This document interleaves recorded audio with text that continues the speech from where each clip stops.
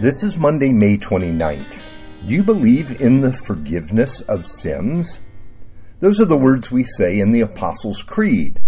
The second paragraph of the Creed reads, I believe in the Holy Ghost, the Holy Catholic Church, the communion of saints, the forgiveness of sins, the resurrection of the body, and the life everlasting. Now, perhaps we don't realize what a monumental statement we're making. Do we believe that sins can be covered and removed from our lives? That we can live beyond our sins because of the grace of Jesus?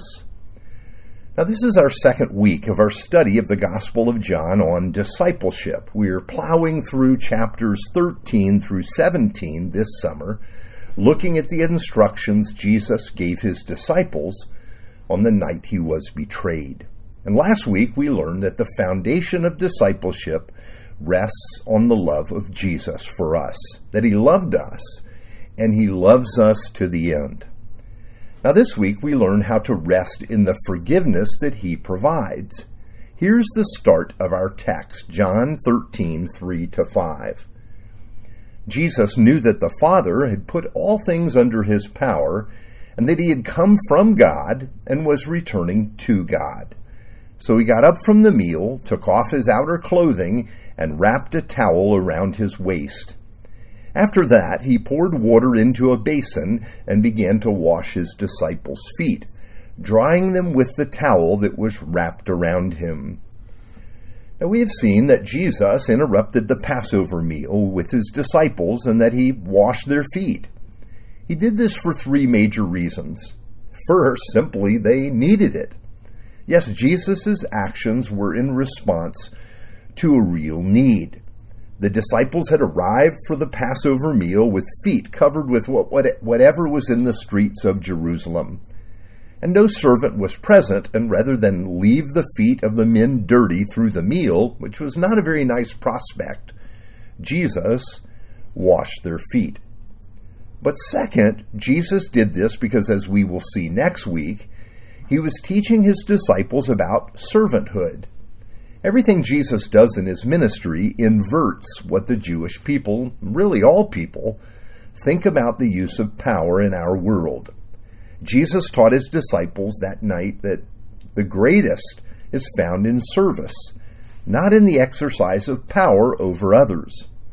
He teaches this lesson by example and then, as we'll see, through a teaching. But finally, and third, he wants the disciples to see that they need a complete spiritual cleansing that only he can provide. And that's what we look at this week. Now, today we live in an age where we cannot admit our need to be forgiven. We've been told that if we could get rid of religion and God and rules and law, then our problem with guilt and sin would disappear. Eliminate the rules, we've been told, and the boundaries, and people will have peace. But the problem has been that we continue to live with guilt over what we have done and shame over who we've become. You would think that in the West where we live, where faith in God has decreased, guilt and shame would also recede in the lives of people. But what we found is this isn't true. Indeed, the reverse has happened because in the past, we were given a path toward forgiveness through faith.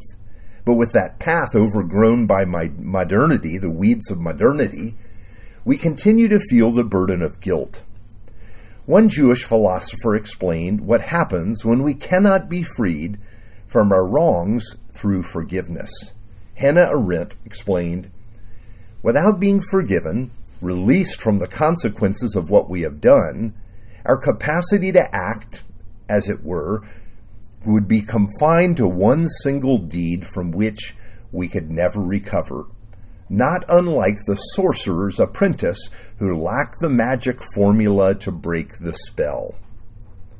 And what she's saying is we become stuck because apart from the rich resources we need to bring about our forgiveness, we can't move forward in life beyond what we've done that's wrong. And this is the human condition and why Jesus came into the world. We could not recover without the grace Jesus provides. You see, the washing we need is the only thing that can open the door to a life of real freedom. This is why forgiveness, receiving and living in the grace of Jesus, is so central to becoming and living as disciples of Jesus. Sin is why Adam and Eve knew they were naked in the garden. It's why they hid from the Lord and also hid from each other. It's why they fashioned fig leaves to cover themselves. And we continue to do these very things today. We hide from God. We feel God is distant. This is why we cannot share our lives fully with others, why we harbor secrets about ourselves and our stories. We cover ourselves and make ourselves look good in so many ways, maybe through perfectionism, trying to look perfect to everyone, or through your work. You look strong and productive and successful, or through holding on to your youth, through carefully cultivating the approval of others. These are just some of the fig leaves we use to cover up the truth of our condition and the depth of our need. And in the middle of all of our strategies to cover up, Jesus covers our sin with his blood and redeems us from what we could never recover from on our own. This is what we're going to be learning more about this week. How in Jesus we are forgiven and set free and given a life of joy and peace. Let's pray. Lord God, you alone know how deep the rabbit hole goes and how much we need grace.